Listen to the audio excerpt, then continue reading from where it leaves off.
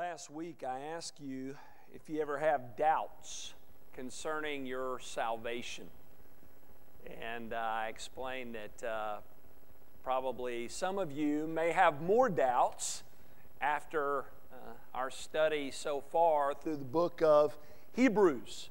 And the reason why is because of all the warning passages that you encounter in the first part of this book. As we have said, the writer of Hebrews is writing to a group of Jewish Christians who are struggling in their walk with Christ. They're drifting spiritually.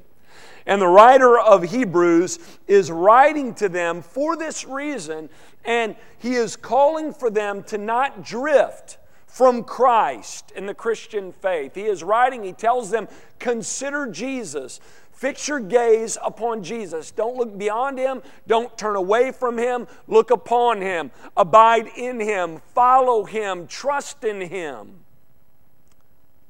He's writing for this reason. He's writing to catch their attention, to get them back on track and busy living for God the way they're supposed to live as believers. And to do that, the writer of Hebrews gives them warnings that are meant to cause his audience to pause to see where their life is out of step with God and His Word. He warns them to show them how they have drifted from Christ and the Christian faith so that they will respond to these warnings and get busy following hard after Jesus once again. That's why the writer of Hebrews says things like he does in Hebrews chapter 3, verse 14, where he says, "We have come to share in Christ if indeed we hold our original confidence firm till the end." He says, we are in Christ, we have been made right with God if we continue trusting in Christ. That shows that initial decision was legitimate. If we persevere, if we continue to trust, continue to follow. He uses Old Testament Israel as an example, and he reminds his readers of how they perished in the wilderness. They didn't enter God's rest after being delivered from Egyptian bondage, and the reason why is because of their unbelief. He uses that example to warn his readers and to call for them to learn from those past mistakes that were made. And he calls for them to not harden their hearts, to not go astray in their heart, to not have an unbelieving heart and be hardened by the deceitfulness of sin. At the beginning of chapter 4, the writer of Hebrews calls for the Jewish Christians in his audience to even question their commitment to Christ so that they will continue to see their need of Him and trust in Him all the more. He says, "Be fearful that you may not enter His rest, so that you do not fail to reach it." At the end of chapter 4, though, the writer of Hebrews assures his readers that there is in fact a Sabbath rest for God's people, for those in Christ, he also gives another warning for pretenders. He makes it clear through His Word that God exposes through His Word the true thoughts and the intentions of our heart. It's a double-edged sword. It cuts deep, exposing what's truly there. He says no creature is hidden from God's sight. We are all naked and exposed to the eyes of Him to whom we must give an account. Therefore, we must not be pretenders. He continues with the warnings in Hebrews 6. Remember, he's writing to a group of Jewish Christians who are spiritually sluggish, and he is writing to motivate them to get back on track, get busy, living for God, pursuing godliness, and to do that, he writes a very challenging passage of Scripture where he teaches about apostasy, about those who are numbered among God's people physically but not spiritually. And he warns his readers of those who are with God's people, but not of God's people, who fall away. And he writes these things so that, again, they will examine themselves and see their need of Christ and keep trusting, keep believing in Him, continue to grow in godliness so that they will have an even greater assurance. And we said last week that though this book, the book of Hebrews, causes us, it should at least, believers, and calls for us to examine where we are or where we are not spiritually, this book is also written to give us assurance. God wants us to have assurance. We learned that in Hebrews 4. After the writer of Hebrews calls for his audience to be fearful that they may not enter God's rest so that they do not fail to reach it. Remember, he says in Hebrews chapter 4, verse 3, "For we who have believed enter that rest." So he says, be fearful that you may not enter that rest so that you don't fail to reach it. And then he says, believers, we who have believed, we enter that rest. So on the heels of a great warning, he gives great assurance, doesn't he? And he also does that in Hebrews chapter 6. After giving one of the greatest warnings in Scripture in Hebrews 6, 1 through 8, the writer of Hebrews ends that passage, ends Hebrews 6 with a great word of assurance. He says in verse 9, look at Hebrews 6, verse 9. Though we speak in this way, yet in your case, beloved, we feel sure of better things, things that belong to salvation. See? After a great warning, great assurance. He calls them beloved. Also translated, dear friends.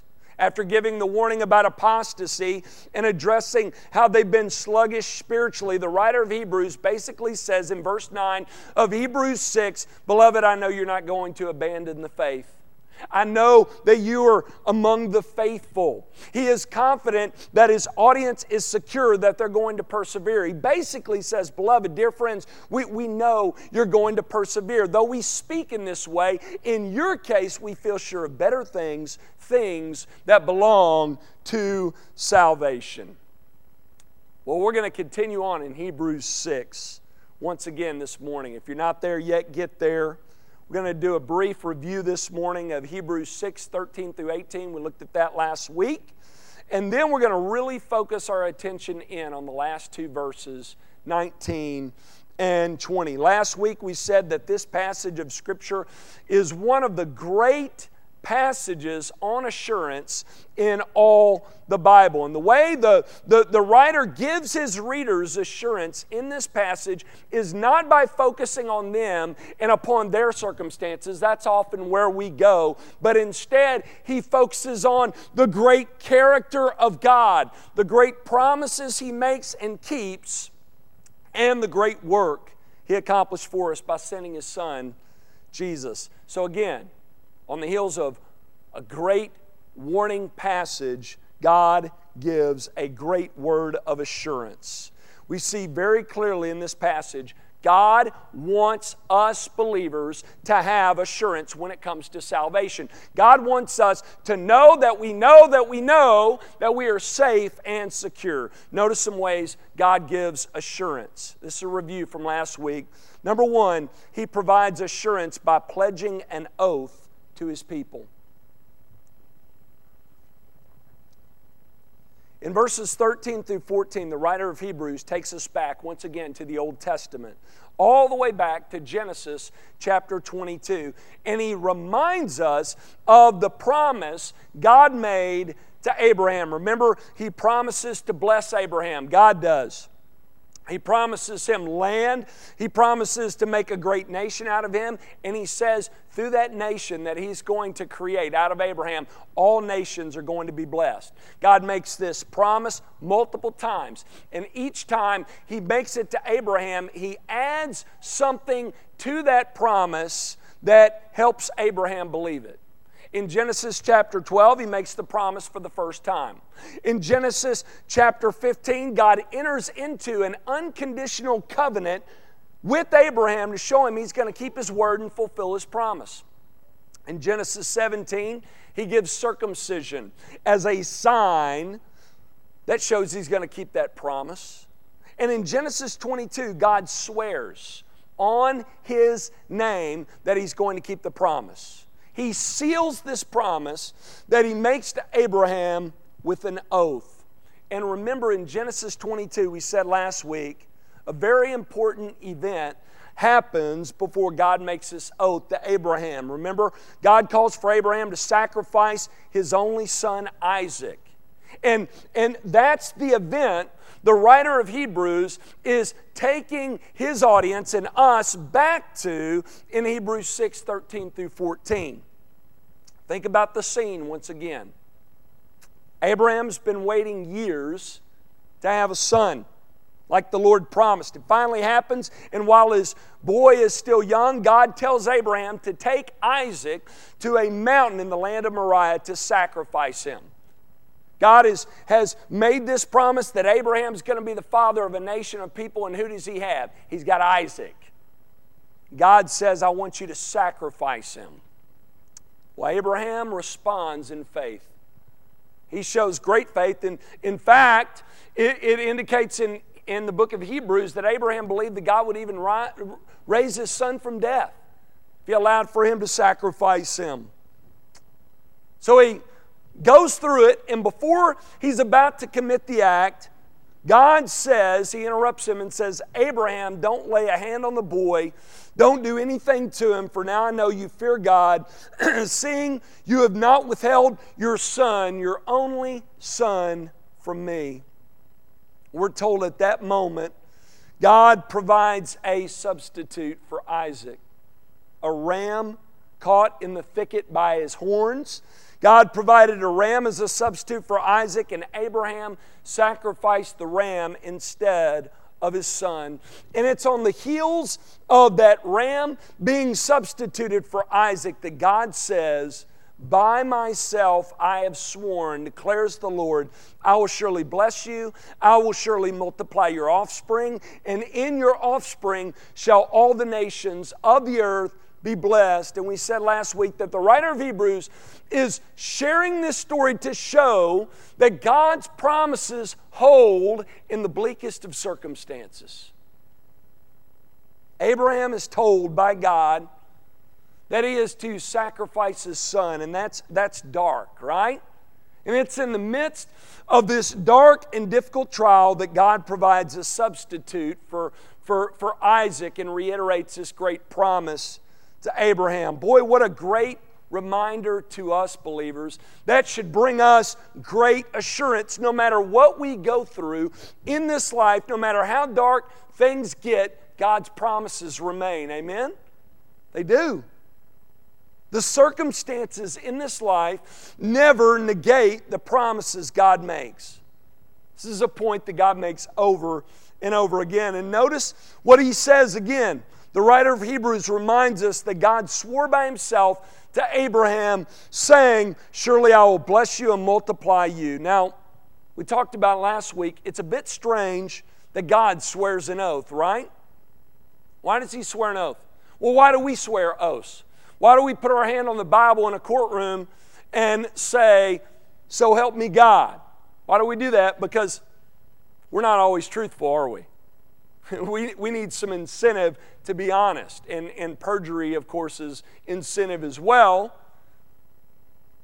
But we're not honest. Sometimes we're untruthful when we think it's in our best interest to be that way. But God doesn't lie, right? So why does God make an oath? We talked about last week. He doesn't make an oath because his word is weak. He makes an oath because our faith is weak. He makes an oath to give us an even greater assurance. He doesn't swear to Abraham because he's prone to lie. It's impossible for God to lie. But he does it because Abraham's faith is weak. And think about what we've just said about Abraham. That's true of Abraham. How much more so is that true of us? And what God says and does here with Abraham, the promise he makes, it's important to us as well, believers, because like we have said, and like we're told in this text, we are heirs of the promise made to Abraham. Are we not? Are we a part of the nations? God promised through Abraham this nation would come, and through that nation, all nations will be blessed. And we get to partake in that blessing through, we know, Jesus, right? Through the work he accomplished. Now, we're going to talk about the ins and outs of how he accomplishes that great work in just a moment. But I just want you to get here that the author of Hebrews is reminding us of this to give his readers assurance. He reminds them God provides assurance by pledging an oath to his people. Second, God provides assurance in swearing by his name.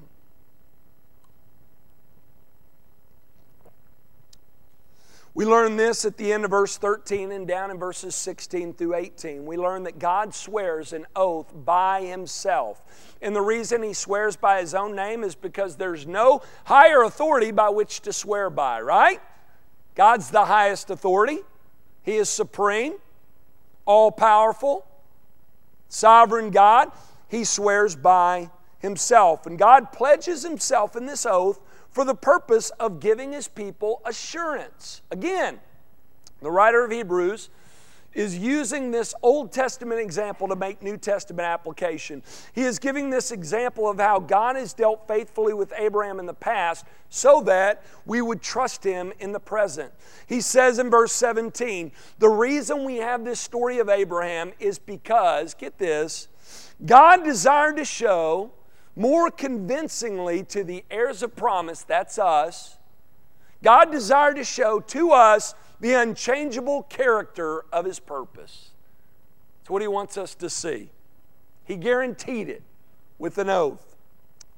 The writer of Hebrews is saying that Abraham's story is meant to give us assurance as believers.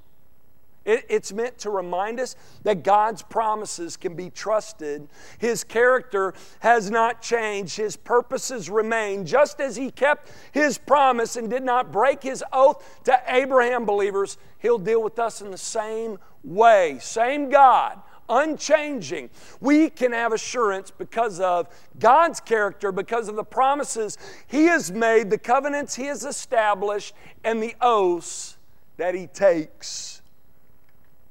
So God gives us assurance by pledging an oath to his people. He gives assurance in swearing by his name. Last thing we see here from this passage is that God provides assurance by anchoring our hope in Jesus. By anchoring our hope in Jesus. Look at verse 19.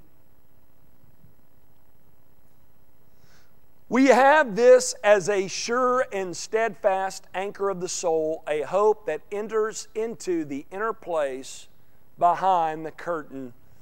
Boy, this is great right here. This is worth you coming in today, all right? In this passage, we have clearly seen that our hope as believers is not in ourselves, and not in our circumstances, but in God, right? And his promises and the work that he has accomplished. And we definitely see that here in this verse. We have seen with the Jewish Christians in Hebrews that their focus was on their circumstances. The influences that surrounded these Christians, these Jewish Christians, the Jewish Christians that the author of Hebrews is writing to, these influences surrounding them, their own struggles was causing them to drift spiritually.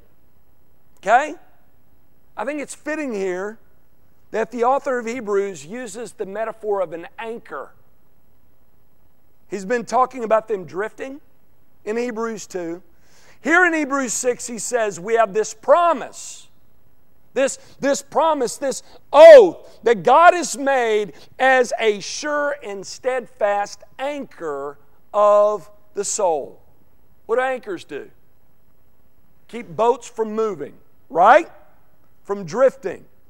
Here the writer of Hebrews tells us that the promise God made to Abraham, watch this, which we are going to see in a minute, is fulfilled in Jesus, keeps us from drifting. It's meant to anchor us. It anchors us spiritually. It helps us when we doubt. It gives us assurance. Notice the next phrase. This is great right here. He says, a hope that enters into the inner place behind the curtain. Believers, he's talking about the Holy of Holies there. In the Jewish temple, there was an inner room in the temple. It was covered by a veil, by a curtain. It was the place where God's presence dwelt on earth in a powerful and unique of that one in, except once a year. That they were not restricted. They saw that, and in the very is making about the earthly hope. Sure, there is a author of Hebrews on here. He says our hope, believers, this promise God has made to us, this oath that He has sworn to us, that we have laid hold of by faith, it anchors us in the heavenly holy of holies, in the presence of God Himself. How about that? That is security right there, is it not? Anchored within the heavenly holy of holies. How on earth is that possible? How can we be anchored there? Verse 20. Where Jesus has gone as a forerunner on our behalf. Underline on our behalf, and praise the Lord for that, believers. Having become a high priest forever. That's how it's possible. The reason why our hope is anchored within the veil in the presence of God in the heavenly holy of holies is because of the person and work of the Lord Jesus Christ. He is the great fulfillment to the promise God made to Abraham all the way back in Genesis 12 and repeated in Genesis 22. When God the Son became a man, watch this, He was born a Jew, the son of Abraham, Matthew 1:1. He came from heaven to earth, not just to bless the Jews, but all nations. He came to make a way for sinners like you and me to be forgiven of sin and made right with God through faith alone in Him alone. He came to provide salvation for all who believe. How did He do it? By becoming our great high priest. Talked about this at the end of Hebrews 4. First of Hebrews 5. We're going to talk about it a whole lot in the weeks to come. First, we establish the fact we're in need of a priest, aren't we? We all need a priest. Whether you realize it or not, it's true. God is clear in His Word that we have all fallen infinitely short of His perfect standard. He requires us to be holy as He is holy, perfect as He is perfect, and we have fallen short in every way of God's glory. We are sinners set against Him in our sin. We are in desperate need of someone to stand for us and represent us before God. One who can offer up a worthy sacrifice on our behalf to cover our sins so that we can be forgiven by God and made right with Him. The author of Hebrews tells us throughout this book, Jesus was sent for this reason. He was sent by the Father. He came willingly, became one of us, lived for us the perfect life we can never live. Not only did He live a sinless life, a life in perfect fellowship and in perfect relationship with the Father, He also acted as our great high priest. He offered the perfect sacrifice for us on our behalf to cover our sins, and that sacrifice was His own life. He gave His life away. He laid His life down for us. Then He was raised for us. He passed through the heavens for us. Listen, Jesus didn't pass through an earthly physical temple, through an earthly physical veil, into an earthly and physical holy of holies like the earthly and physical priests do. Jesus passed through the heavens for us to take care of our sin. We learn in the Old Testament, that only the high priest was authorized to go into the Holy of Holies in the temple. And the author of Hebrews reminds us that Jesus is the only one authorized as our perfect high priest to enter into the heavenlies for us. The only one who has done that, who has entered into the heavens for us into God's throne room. He passed through the heavens into God's heavenly temple, into His throne room, directly into His presence. And we're told He is there before the Father all day, every day, forever, as the worthy Lamb who was slain. John tells us in Revelation 5:6, between the throne and the four living creatures, He saw the Lamb standing as though it had been slain. Christ is before the Father as the Lamb who was slain. And through Him and only Him, through His person and work, we believers have access to God. By faith alone in Christ alone, because of His person and work alone, we have access to God's throne of grace. And in Him we are secure forever. Through His blood, He has secured for us an eternal redemption, as we're told in Hebrews chapter 9. Jesus opened up the way for us to be brought back into God's presence through His life, through His accomplished work, through the work that He is doing right now as our great high priest. Listen, we who are in Christ, trusting in Him alone for salvation, trusting in Him as our great Lord and Savior, as our great high priest, we are anchored, secure within the veil in the presence of God in the heavenly holy of holies. Why? Because we're in Christ and Christ is there for us, therefore we're there. You get it?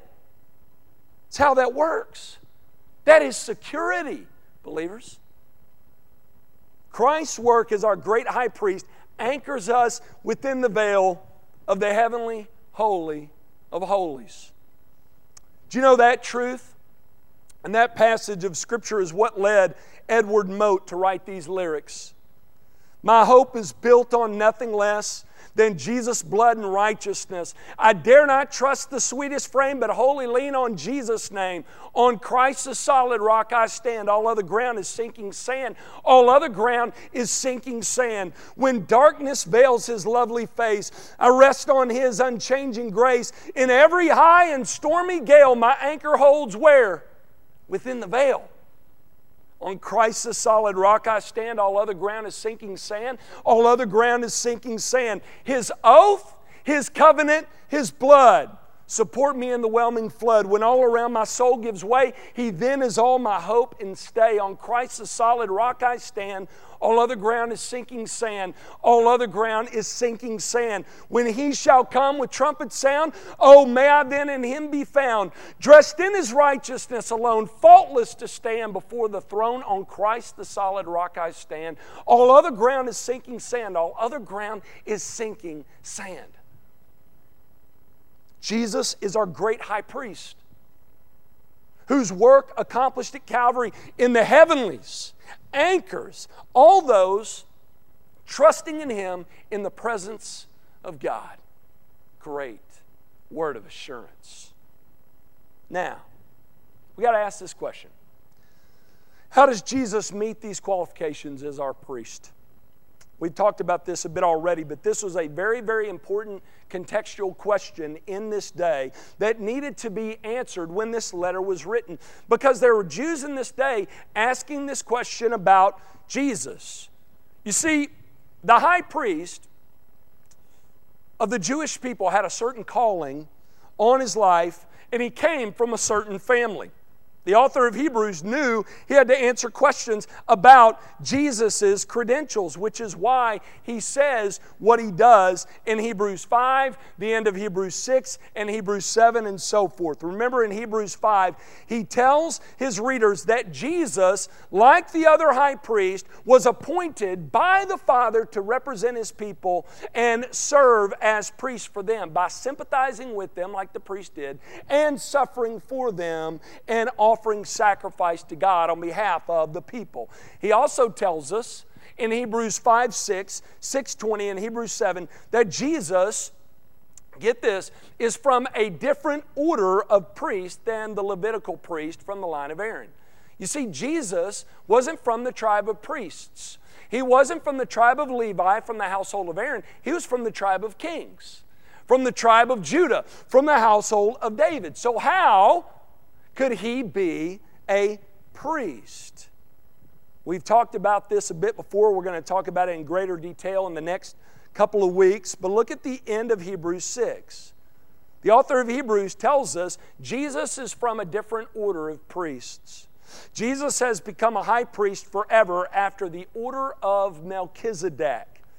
The author of Hebrews, once again, is taking his audience back to the Old Testament. And he's taking an Old Testament text and he's applying it to Jesus. He reminds us once again, Jesus is a high priest forever after the order of Melchizedek. Not after the order of Aaron, but after Melchizedek. Now, who on earth is Melchizedek?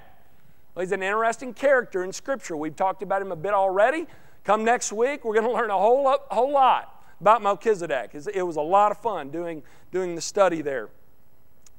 He's first mentioned in Genesis 14. He's an obscure character who visits Abraham. We're told that Melchizedek was the king of Salem, which many believe to be Jerusalem. before it was Jerusalem, okay? So the king of Jerusalem at the time, and we're told in Genesis 14 that he was a priest of the Most High God. So get this, he's a king and he's a priest. He visits Abraham, blesses Abraham. We're told that Abraham pays him an offering, a tenth of everything. Now, we don't know anything about Melchizedek's family, his upbringing, nothing like that. Some think he's this sort of supernatural character dropped down out of the sky here, but I believe he's a man. One reason why is because he's a priest. We've already said to be a priest, you got to represent mankind, so you got to be a man to do that, right? So he's a man, but listen. The Holy Spirit writes through Moses in Genesis about him in this obscure way for the purpose of Melchizedek serving as a living illustration of Christ. Now, that doesn't mean Melchizedek is on par with Jesus. That's not what we're saying. What that means is the details mentioned about Melchizedek's life paint a picture of who Jesus is and what he came to do. Follow me. Think about it.